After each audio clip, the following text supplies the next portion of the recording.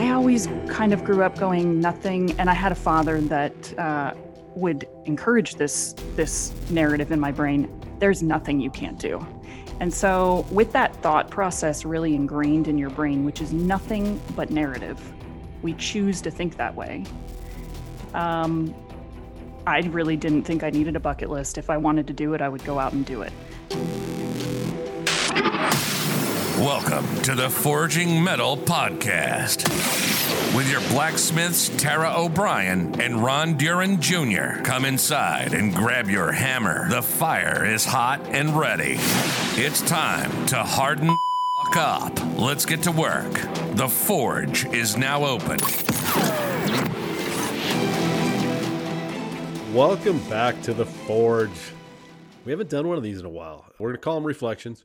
We haven't done one in a while, and we said last time we did this, we're going to do it every 2 weeks, and that was a good goal, right? It was a good lofty. That's a good goal. It's good to have goals. Yeah, a good lofty goal, and then I think reality set in for both Tara and I, and we just realized, as much as we get excited about these and we want to do more of them, and we will do more of them, we also realize this is a part-time job for those of you that are listening. And if you've never done a podcast, this might be a little bit of a surprise to you, because I think it's a little bit of a surprise to us how much time and energy we put into this. It's like a part-time job, so it's taken up some of our bandwidth, probably a little more than we expected.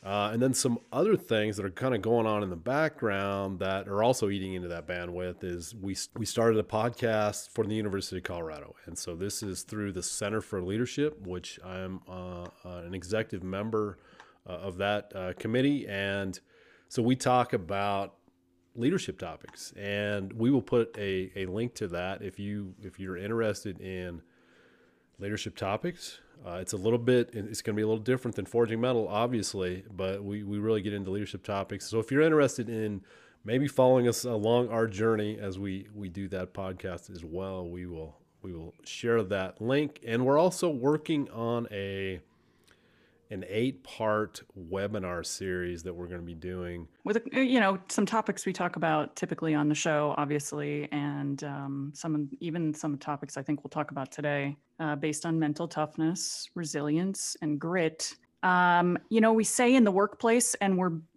we have companies asking us to do it in the workplace, but to be honest, I think everything you need for the workplace post-COVID is also something that we all need in our personal lives as well. So it kind of is a twofold, and that's what we're seeing when we bring these series into corporations. But also a fun one, which is the art of narrative and communication and good communication skills. That's the second part of this 8-part webinar. Yeah, and I would agree with Tara, and I think, I don't know, maybe a lot of our listeners would agree. Resilience is a buzzword right now as we go through COVID. You don't hear as much about mental toughness, but you should, in my humble opinion. But I don't think this is going away. We are going to come out of COVID, and we will get back to some kind of normalcy. There's no doubt in my mind. But I think the idea of mental health and resilience are not going away. I think it was starting to pick up steam even before COVID hit. The warning signs were there that we're not doing a good enough job as a society to focus on these things. And much of what we're doing with this podcast, you may not see it under the surface, but it really is at the heart of it. It's mental health. And, whether you don't like that word mental health or not, call it mental fitness. I don't like really mental wellness, but that's used as well. Whatever you want to call it. Do not confuse mental health with mental illness. Nothing wrong with mental illness either, but mental illness is just one subset of mental health. And so this is near and dear to Tara and I, and I think corporations are screaming for this kind of content right now. And I think we're in a pretty good position to deliver that. We're certainly not psychotherapists or psychologists, but we do hope, though, to expand on topics like this in the future. We're looking at some fun stuff. Today, we're going to take a minute. Last time, if you remember, Tara interviewed myself. And so today we're going to flip that around, and we're going to put the spotlight on Tara. And Tara's I know how much favorite thing in the world. I know how much she likes it. This is not true. I don't know. Should I put on my, I don't know. I don't have a psychotherapist hat, but should I put on my psychotherapist hat and say, okay, Go Tara, ahead, analyze me on this one. let's Yep. see if we can understand what's going on there. No, we don't need to do that. I know that one of the things that's near and dear to your heart is this idea of narrative and story, and with your background, as the listeners will hear, that maybe that makes sense because you have a background in essentially in storytelling, and you talk to young entrepreneurs, early stage companies to help them build their story. And if you think that's an easy thing to do, I would say it's probably not as easy as you think it is. So I think there's a real skill and talent there that you have. So what is it? We're going to talk about your story. What is it? Well, let's start with that. What is your story, Tara? How did you come to be on maybe the Forging Metal podcast, and how did our paths cross? What's your story? Thanks, Ron. I just want to point out to you and probably the listeners, when we talk about people doing hard things, maybe I've done some hard things in my life that people would say, oh my gosh, that's insane. That's crazy. That's hard. This right here, what we're about to do, is about the hardest thing I can do, which is talking, and you know this about me, Ron, talking about myself and sharing my own story. But man, when I can be with other people to help them share their story, it's a whole different side of my brain. And so not only brain, but passion. And I think I'm learning so much in the power of my own struggles in talking about my life and my story, in helping other people, because I don't think I'm alone. I think there are quite a few people. Some people love to talk about themselves. Others really struggle. I see that with university students, especially. So understand you're not alone, because even though I've been storytelling for people for, a couple of decades, it's very, very hard for me to do it myself. I started out a very, very shy high schooler, like to the nth degree shy. And so as any shy young girl growing up in Phoenix, Arizona would do, I ran off and joined the Air Force at 20. I tried to go to college for a little while working 3 jobs to support myself and living in my own apartment. And that really wasn't cutting it. And I really just wanted to travel. I wanted to travel more than anything in the world. And so I found a way to do it. People say, God, I could never. How could you do that? And I thought, well, I had to do something really crazy to make it happen, which was go put on combat fatigues, go through basic training, and learn how to hang out of helicopters and everything else, which ended up actually being really exhilarating for me. I love doing, as you'll hear, some kind of wild and crazy stuff, though it's tamed down in the last couple of years since I turned 40. But I ran off and I joined the Air Force when I was 20 years old. And I was lucky enough to spend the next 14 years living literally all over the world. I was never in the United States other than Christmas time with family. And I was also very, very lucky with the job that I had, which was as a TV journalist. And so I had the opportunity to live in 7 different countries, travel to somewhat over 50 countries, learn different cultures and languages and what makes people tick, and thousands of stories that I got to be a part of. And after I left the Air Force in my, early 30s, I decided to move back to the United States for a while to be around family. And so I first went to Alaska and did some very underpaid fun work as a kayak guide in the Alaskan waters, which was so much fun. Then I moved to Hawaii. I lived there for a few years and learned how to surf, which is very humbling. It's a very humbling experience. And while I was there, I made money teaching leadership and team dynamic skills to small business owners. And I did that because it just seemed oddly easy. Go in, talk to people, ask them questions, and figure out their problems and solve them for them.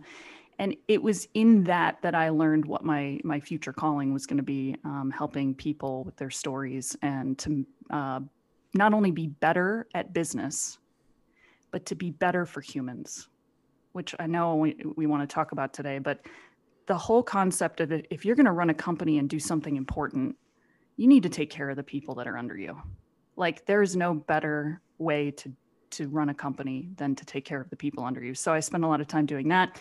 And then I moved to San Francisco to be part of the tech startup community, because why not? And then, of course, 4 years ago, I moved to Colorado, and that's where I am now. And I can't imagine I will ever leave. I've literally spent my whole life moving everywhere, and I think I'm done. Colorado is one of the best places in the world. I think you'd probably agree, Ron. It's like the best base camp to do everything you want to do and just have the best weather. And so here I work with startup companies, very heavily involved in the startup community here in Boulder, which is a growing and exciting startup world. And I love to help people build stories and create company culture. And so that's what, brought Ron and I together. I was actually teaching startup companies and asked him to come in to be a leadership and human dynamics coach for a lot of my CEOs who were struggling. And for years, he came in and volunteered. Oh my gosh. Volunteered to, I say leadership coach, but really he was a therapist. I was a counselor. You were a counselor, right? Marriage counselor. And a marriage counselor. And he would teach some classes on things like performing under pressure, just incredible topics that would really move our CEOs and their teammates. And so we started teaching together at the University of Colorado in Boulder. And from there, just in over 1,000 different discussions with 1,000 different experiences with struggles that people are going through, we both kind of landed on this concept over many, many beers of mental toughness, resilience, and grit is the future of taking care of people. And we want to help people achieve that. And we want to achieve it in the process. So, I mean, the first thing I'm thinking is, maybe people have heard me say this, the one with the best stories wins. That's kind of my, almost one of my mantras in life. It's not about the material things. It's what kind of stories do you have? When the end of life comes, can you look back at the stories that you experienced and were part of?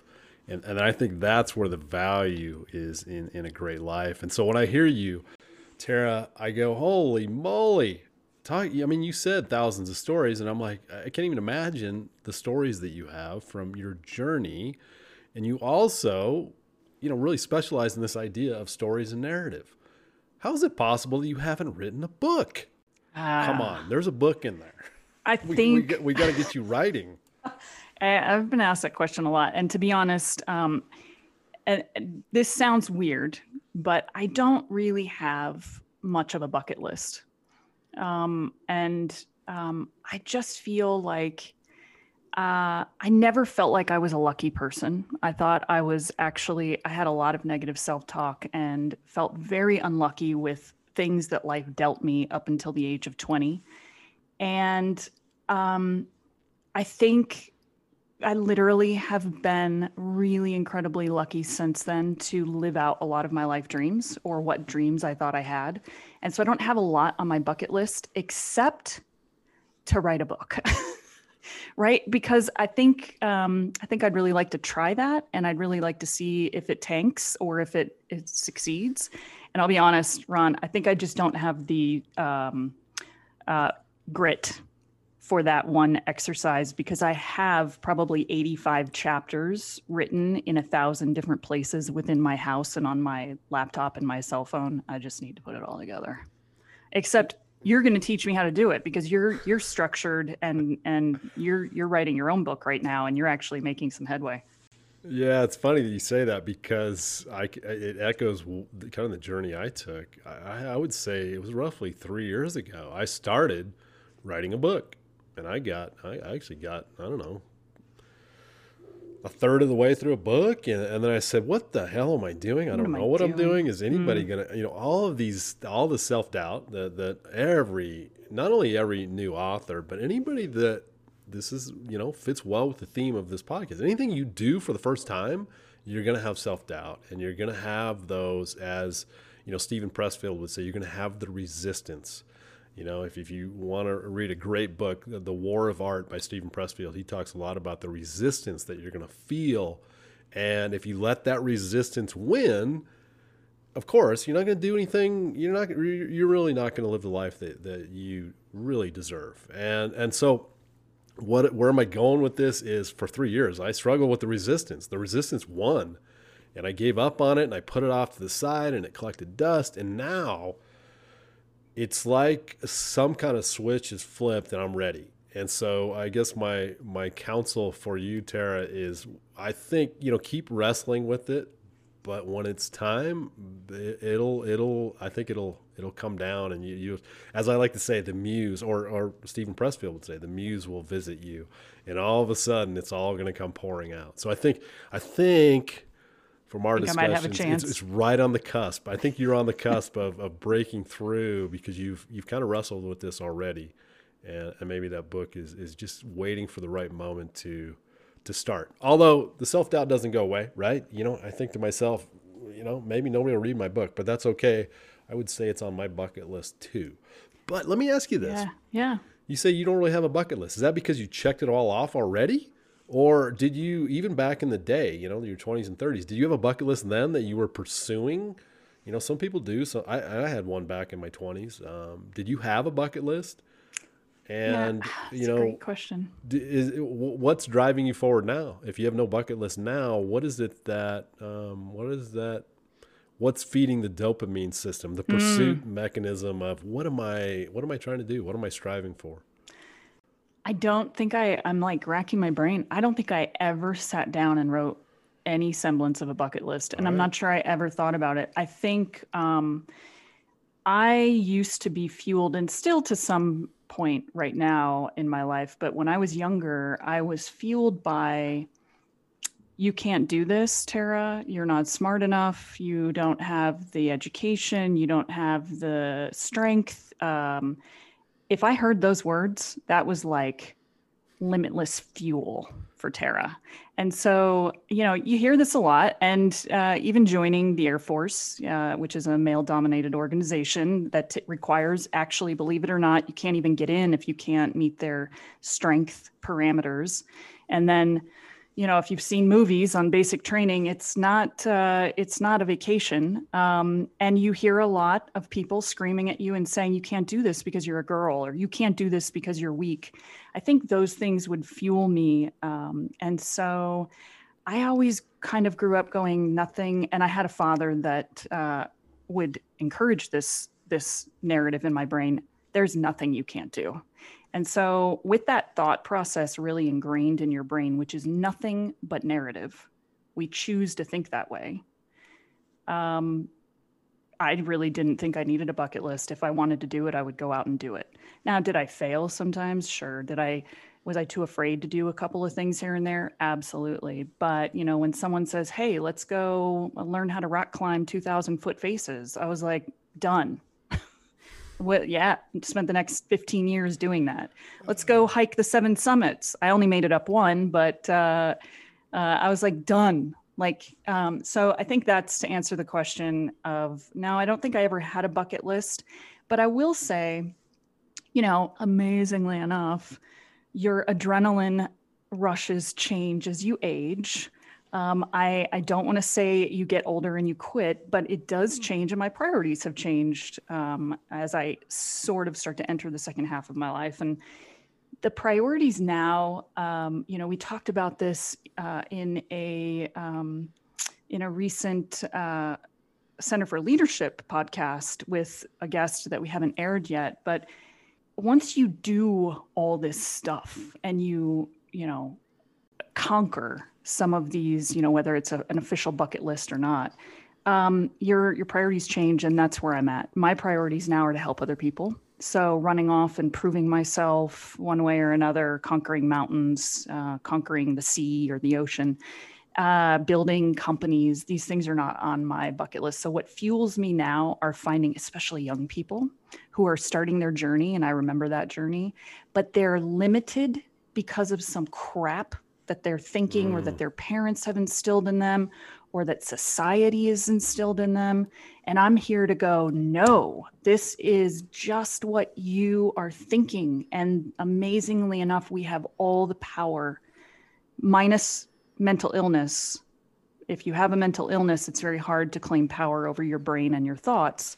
But without mental illness, we have full power of what we can and cannot do because it's all in our head and what we say to ourselves. So I love helping people break through the barrier of I can't do it for whatever reason. That's what fuels me today. And that's why we work so well together, because You're in the same boat. Yeah, completely agree that what holds most people back is the limitations they put on themselves. They allow that, that primitive part of your brain to, those self-doubts that I'm talking about, those, I like to call them the inner demons. Not everybody likes that word, but use whatever. You call it a gremlin, call it whatever. That little, Stephen Pressfield, call it the resistance. Don't let that part of your brain, put up these obstacles that are imaginary. And I always like to say, I coined the term hard limits and soft limits. I do believe there are hard limits out there. We live in a real world. I am not going to be Michael Jordan or Albert Einstein. It's just not going to happen. That's Fair a hard enough. limit for me. But most of the things that we face in life are soft limits. And what I mean by that is we can not only bust through them, but we can set new limits. And you just, my experience with not only students, but also clients is you have not scratched the surface of what you're capable of. And so I love that you say that, Tara, that's a story we're telling ourselves. If you say, I can't do this or I can't do that, are you sure? Have you ever tried? And is that just a story? As Brene Brown would say, is that a shitty first draft? Right. Your brain is going to create this story, and is there any truth to it? More than likely, there's not a lot of truth to it. There could be, but a lot of times there's not. So I love the fact that you center on that. So what is it about stories that, maybe I just answered that question for you, I don't know, but what is it about stories that resonates with you? Why is that, I'm going to call it a sandbox. Why is that the sandbox you like to play in? Well, I think the thing is we only know what's going on in our own heads, right? We can only control what's going on in our heads. We don't always know that we can control it, but with a little bit of, I didn't know how to grow a garden that could feed myself throughout the entire year until I learned how to do that. I didn't even know let me interrupt. Yeah. Tara's got a garden that I don't know would put most. It's just I'm a little amazing. farmer. It was crazy. It's huge and beautiful. So yeah, you could feed your whole, I think, block. My whole block. And let me just say, I can't even keep plants alive. And I just up in one day decided last summer, I'm going to learn how to grow food, which is another very humbling experience. But we can't do things until we learn how to do them. And a lot of us don't know. And I was definitely one of them. And I'm still learning for myself. We don't know how to control our way of thinking until we learn. It's like building a muscle, like doing push-ups. You don't know how to do more than 10 push-ups till you actually practice every day. And so the power of story to me is we cannot know or control what other people are thinking. We just can't. We can do it with ourselves, but we can't do it with or for anyone else. But what I think is amazing when we bring other people together in a room or into a situation is the power of normalizing stories. So I don't know what's always going on in your head. I only know what you share with me. And even then, I'm open to my own interpretation of that, for example.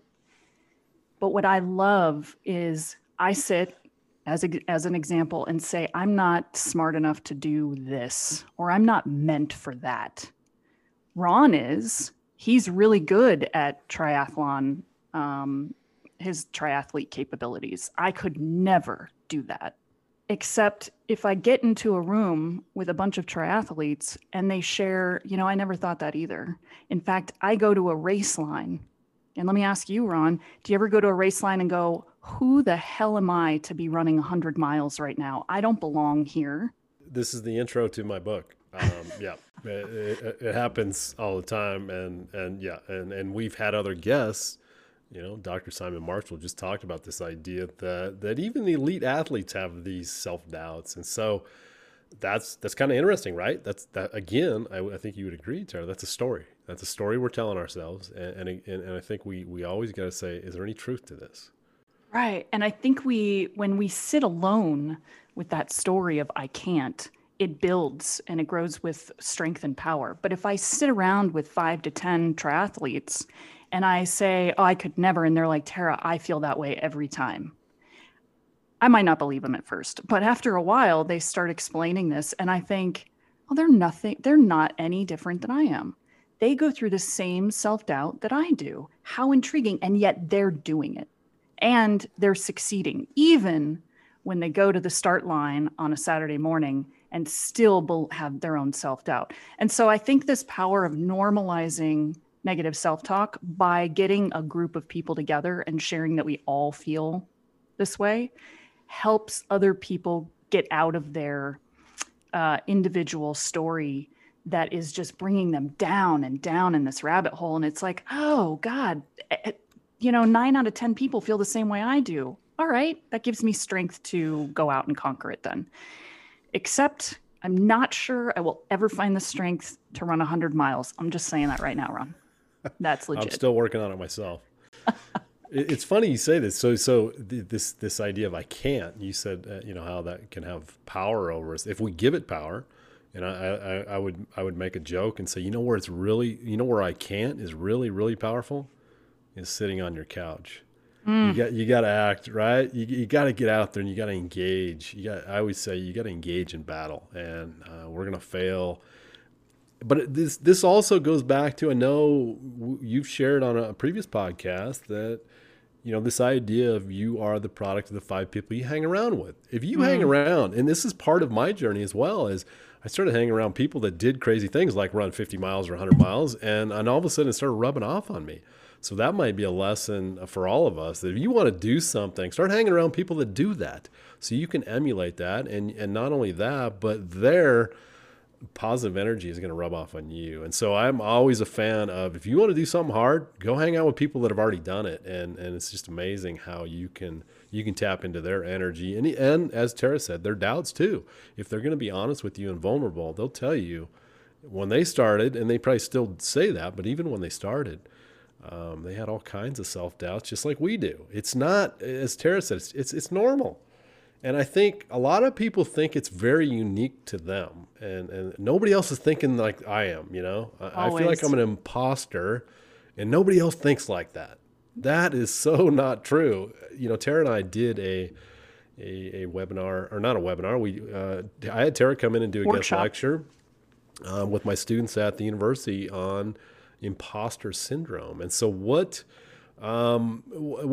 behind imposter syndrome, Tara? And is that, I think you would agree, is that a pretty normal thing for people that you've worked with?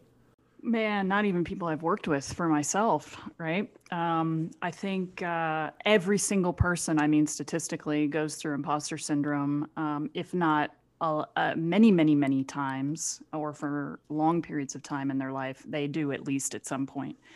And I didn't even know what that word meant until I started working in the entrepreneurial tech community, where that word it kind of started surfacing a little bit like 7 to 10 years ago, then a little bit more 5 years ago. And in the last 5 years, actually in the last 2 years, that word has been surfacing. And I think we have Brene Brown to thank for a lot of these things surfacing, because she's just so powerful in her messages on being vulnerable and sharing how we all fuck up, right?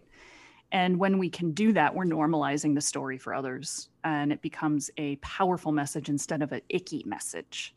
And, imposter syndrome, I started reading and hearing about when I was teaching entrepreneurs to be better leaders.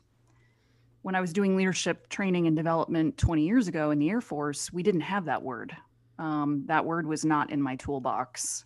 And it was certainly not something I was teaching, but it is beautiful today. And every time I teach this workshop, whether it's with young people or CEOs or entrepreneurs or business people, they all, and whether it's international business people, I've taught imposter syndrome with a bunch of Russian business leaders and with university college students, and it makes no difference. Everyone feels the same way, which is this is a taboo word or phrase, imposter syndrome. But I want to start talking about it, and people will open up and share how they feel. They're confused with the big ones that come up. I'm confused with what's the difference between being arrogant and saying, I'm not an imposter, I'm really good at what I do, versus being humble and saying, oh, I might be good at what I do, versus I really suck and I don't belong here. And so it's talking about that and opening up that dialogue so that people can be aware of the differences between those three. But imposter syndrome is really, it's the negative stuff. It's 100% a story we formulate in our brain. It's not true. There's no basis to it. And you can say, but Tara, no, really, like you are really terrible at running. I'm really terrible at X. But the thing is, we don't need to beat ourselves up over something we're not good at. And imposter syndrome is saying, I don't belong here. I'm broken. I don't do well. I'm an introvert. I'm not good at public speaking. I'm not good at socializing. I'm not good. I'm a fake. And the thing is, no, you're not. You're human, for one. We all have shit we're not good at. But so what? Come to the table and say, yeah, I'm not really good at public speaking. Maybe one day I will be. But I still belong here just as much as the next 3 people in line that are good public speakers. Or I'm not good at talking about my feelings. So what? Just because the other 5 people around me are, doesn't mean I don't belong here. I still belong here. I've still got great attributes. And what I love teaching on the back end of how do we fix imposter syndrome, because we all have it, I've totally had it 100 million times in my life, is by changing the self-talk, right? We're building that muscle again. We're doing those push-ups every day to get better. What are our strengths? What are we good at? Yeah, we're going to always be bad at stuff. It's always there. But what are we good at? And can we learn to talk about the failures and the flaws and the things we're bad at in a positive light and say, yeah, I'm not good at that, but you know what? Here's the 8 other things I am good at. And so I like to teach a follow-up seminar or workshop on one of my favorite topics in the world, superpowers and what is your unique value proposition. And once we start honing our brain, right, and our thought processes on what we're good at, we can get away from this stupid, worthless, negative self-talk of I'm an imposter. And so I love that. But you know what? It's a lifelong journey. There are still days or things that I do that I'm like, I don't belong here.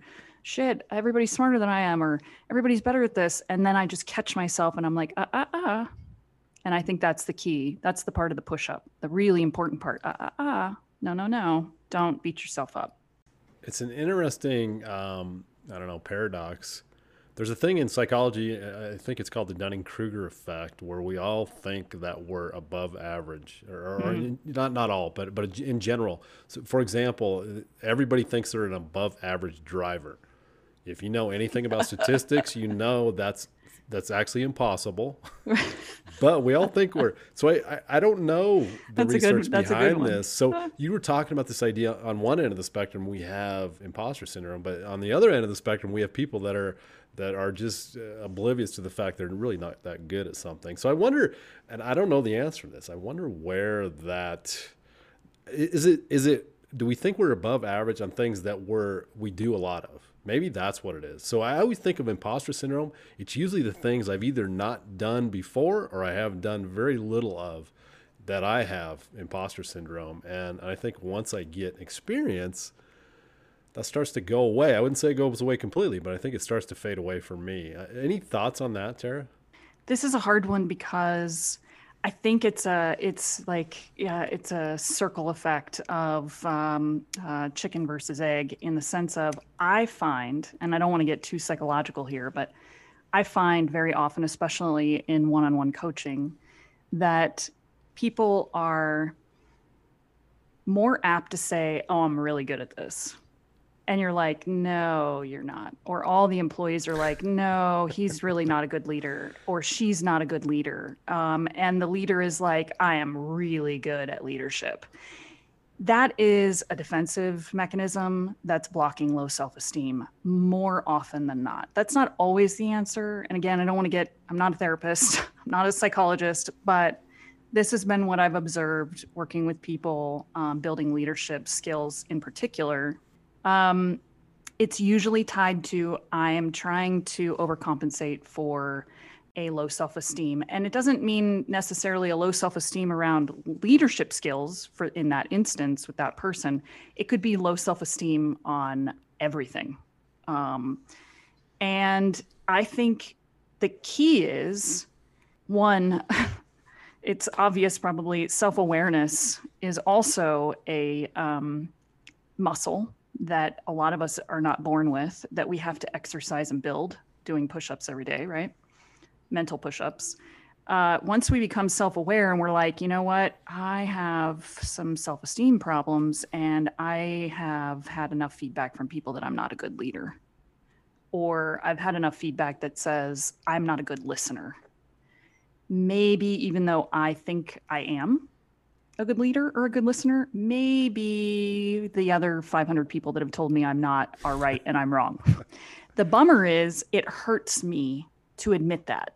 Why? Because I have low self-esteem. Well, how about, and this is the hard part, and this is mental toughness right here at work, doing something that's hard and uncomfortable, which is sucking it up and being vulnerable and taking the self-esteem freaking blow to your psyche of, I'm going to admit to people that I suck at this, but I am going to get better. And that is the ultimate push-up of all push-ups. And most people will not do it. And I think that they miss out on really connecting with other humans in a powerful way. And I think they miss out on really being happy and correcting that self-esteem issue, right?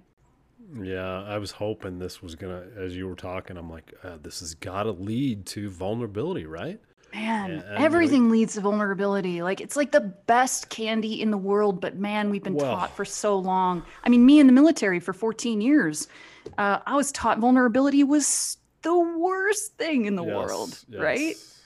But damn, it is like the best, most powerful drug on the planet that just changes your life for the better. Like, no doubt, but. Well, and I think it's tied to what you're saying is maybe a low self-esteem and low self-confidence. I always say to be vulnerable, you better have some pretty good self-confidence because you're putting. I've done this before where it's maybe nauseous to say, man, I screwed up, and throw it out there for the world to look at and examine. This is not an easy thing. You can see why people avoid this like the plague. Especially for, so-called, I'm going to put it in air quotes, strong leaders, to be able to admit that you have a weakness, to admit that you don't have it all figured out, you don't have all the answers. That takes a lot of confidence. And I say, that idea that strong leaders are not vulnerable is so outdated. I say it's exactly the opposite. The strongest leaders are the ones that can show their vulnerability. And I'm here to say it's not easy. It may sound simple, but it's not easy. So I appreciate that. I appreciate your thoughts on that because I think this is a discussion that it's not just us talking about this. Brene Brown, I think, probably started a lot of this discussion, but it's picking up a lot of steam and with a lot of our guests. And we talk about Brene Brown quite a bit. Ron, I know you've been a fan for a long time. I have too. If you haven't watched any of her YouTube talks, TED Talks, read any of her books, do, because it's a little bit. She's leading the charge on this and has been for years. And I think she's a great place to start on how to become vulnerable and why it's so important. So yeah, I would highly, highly recommend, even spending an hour with her online is amazing. And it is, it's not just in leadership and it's in relationships, and I'll go all the way to romantic relationships, your spouse, your significant other. Try this push-up, standing in front of your partner or your kids, my gosh, and saying, I'm wrong. Yeah. I'm sorry. I messed up and I need to work harder. And I hope you can forgive me in the heat of an argument. That's a push-up that you should use as a scientific experiment for all things in life. Try it, I swear. Do it. And those of you, I'm sure a lot of you have done this many, many, many times, and you're laughing and you're like, oh yeah, I know how that goes. Watch the way it changes the person standing in front of you, your kid, your significant other, your best friend, because it just usually, if it doesn't, I'm so sorry that I told you to do this, but usually it softens the person in front of you. They have more respect for you. They have more love for you, more care, and it diffuses everything. And you can imagine if it works there, it works in the business world too. Yeah, I think Simon was talking about that's how we connect through vulnerability. Like Simon said in a previous podcast, Simon Marshall, he said, we don't connect through strength. We connect through our weaknesses and vulnerability. Do. And so, what is this all about? It's about connection with people. I think at the end of the day, that's what that's at the heart of everything we're doing. Let's go back to, you talked about superpowers. Tara, what is your superpower? I have a couple, and I think everybody should have multiple superpowers. Everybody does have multiple. Everybody has a ton of them. You should know several of them and be proud of them. And I didn't always feel that way. I would be like, I don't want to tell you what my superpowers are. That makes me feel arrogant and self-conscious. And no, you tell me what yours are, which I'll ask you, of course, Ron. But I think it took me a long time to figure out what mine were and then to own them. And I think now I see, when I talk to others about mine, I see them go, I have permission now to come up with my superpowers and share it with the world. And I'm like, yes, that's it right there. That's the magic happening. One of my biggest ones, and again, it takes a long time to figure this out. And sometimes you use your friends and family to help you figure out what your superpowers are, which I highly encourage. But I can walk into a room, or not like a football stadium. That size is a little too big for me, but into a room, into an office, into a board meeting of people I don't know, into a social situation, a bunch of people I don't know are having dinner together. I can walk into that and I can just kind of feel what everybody's feeling. I can feel what they're feeling pretty quickly, and I can assess the situation fairly quickly. And then I know what needs to be filled in to make everybody else comfortable or to make everybody have a good time. I mean, I can literally go into the most effed up situation ever. And I mean, literally bombs dropping in Afghanistan, been there, done that. And everybody is like freaking out. And I can come in and be like, all right, assessment in 20 seconds or less. I know what Tara needs to do to calm everybody down. And I think, that helps me with problem solving in organizations, of course, and with people. But yeah, that's one of my favorites, is big picture problem solving in groups like that. And also helping other people figure out what their story and their superpowers are. Because man, if you can figure out your superpowers, you can get a job, you can score, on a good date. You can literally, when you learn how to tell your story with humbleness and ease, but with confidence, you're sharing your special purpose. You're sharing your specialness. And I think too often, many of us hold that in, and that's a waste. We should be sharing our specialness with the world, because then we all build a community of helping each other in one way or another. That's a heck of a journey from a shy young girl. No kidding, man. That was like a million push-ups, mental push-ups, let me tell you. I love it. Okay, now it's your turn. What are your superpowers? Yeah, boy. As I said, this was, I remember when I first had somebody pose this question to me, I said, I don't have any superpowers. I'm a lot of people say that. Yeah, I'm not a superhero. That's reserved for Spider-Man or Wonder Woman.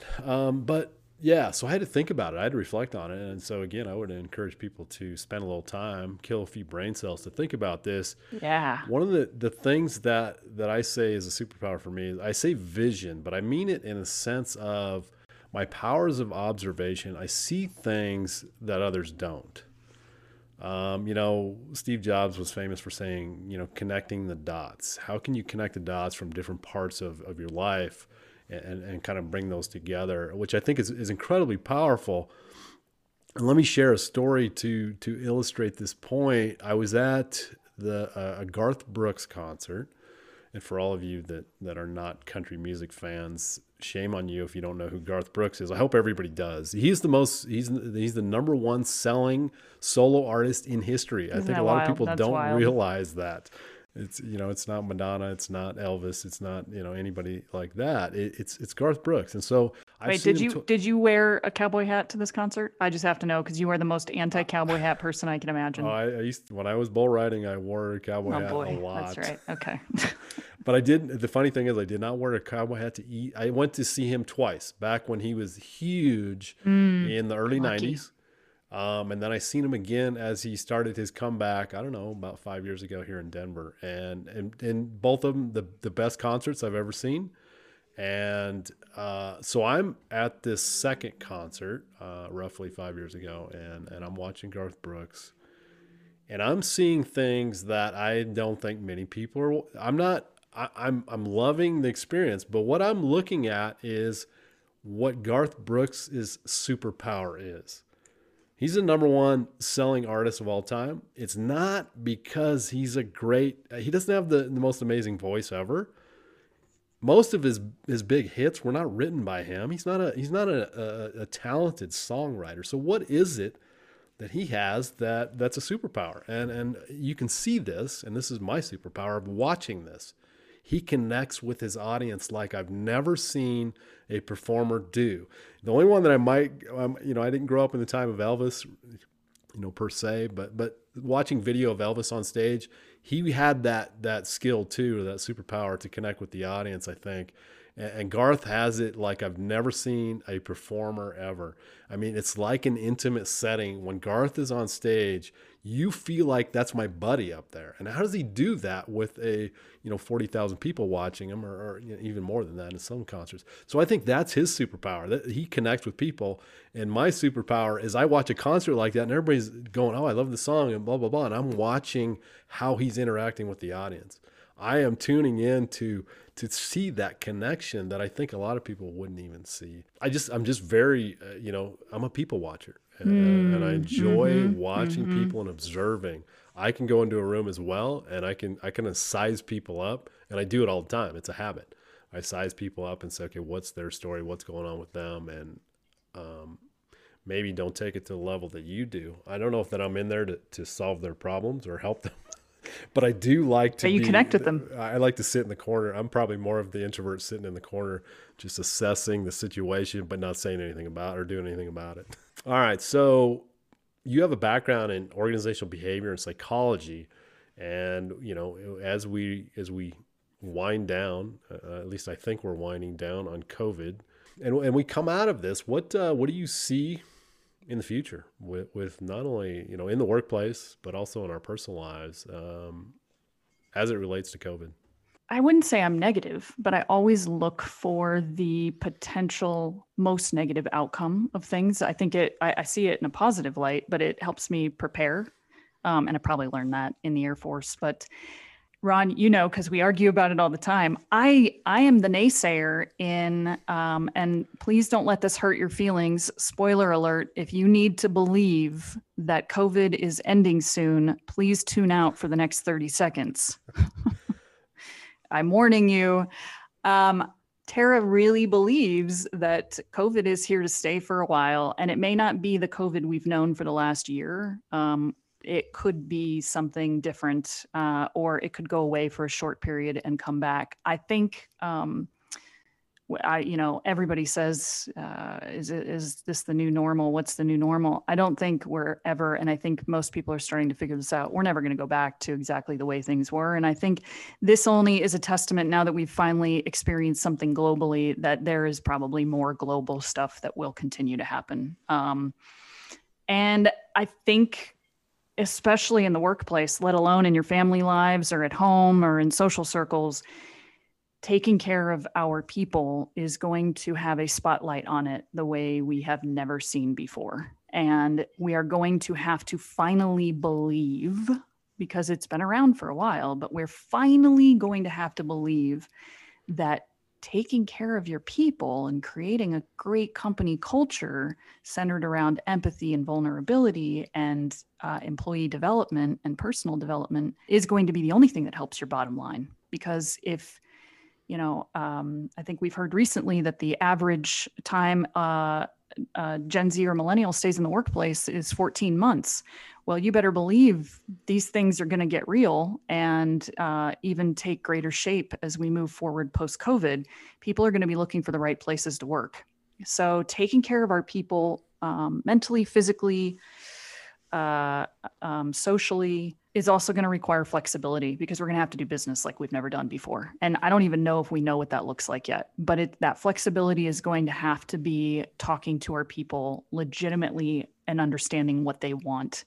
I don't know that I would have said that 10 years ago. It's more like, hey, this is how it is, deal with it. But today's workforce after COVID, we're going to have to be way flexible with how we, work from home, what hours people work, how they work, what culture they need, that type of thing. So what is this going to require? A lot. Empathy training for our leaders. This is number one, because I've worked for so many leaders, especially in the last 10 years, that have zero empathy. I think we're starting to lose empathy as a skill set in our society. And believe it or not, empathy can be taught. We're going to need loads and loads of interventions amongst employee groups, corporations. We're going to need training and workshops and CEO coaching, and workplaces offering maybe therapy or business coaching. People are just going to need more support, period. Especially in my world where I think COVID's not ending anytime soon. We need to start focusing on that and stop putting it on the back burner and kicking the can down the road. Millennials and Gen Zs will not tolerate it. And I think that's fairly well known. We are not going to break them. Talking to you Gen Xers, I'm a Gen Xer, so is Ron. And baby boomers, we are not going to break these two generations into doing it our way. They are going to break us. So we need to let that happen, or we're in trouble. And we're going to have to start looking at culture like we never have before. It's not going to be a nicety anymore. It's a necessity. Yeah, I feel like we just got done with a year-long forced boot camp in mental toughness, resilience, and grit, right? We got thrown into this, and we had to weather a storm that we've never had to weather before. Some people have learned well in this boot camp. Some have struggled. And I don't think, we're here to judge one way or the other. If you struggled, that's fine. But I think this idea of training people, developing people to have more mental toughness, resilience, and grit, there will be another storm. As Tara said, this is a once in a century pandemic, but do you think we're not going to see some other, some ripples, some storms in the future? And how are we going to deal with those? This one caught us off guard, perhaps, but what are you doing now to prepare for the next storm that's coming? So true. And so I think that is what's near and dear to our hearts. And this podcast is, how can we be part of the solution as we go forward? So, and I'm going to throw a little plug out here.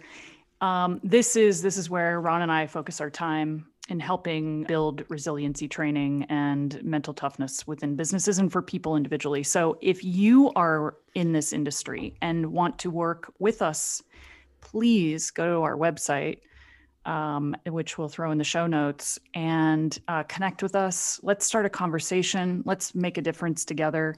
If you are thinking, hey, Tara, I loved what you were saying about narrative. I want to talk to you more about that. I'd be happy to chat over email or on the phone or whatever. Go to our website, reach out to us, and let's get this ball rolling in a bigger way, because there's never going to be too many people working on this problem together. Let's do our signature question. Tara, what is your biggest failure? And maybe share some, lessons from that. I'm thinking of one time in particular, but to be honest, my biggest failure is a word that has come up many times in my life. And the word is pride.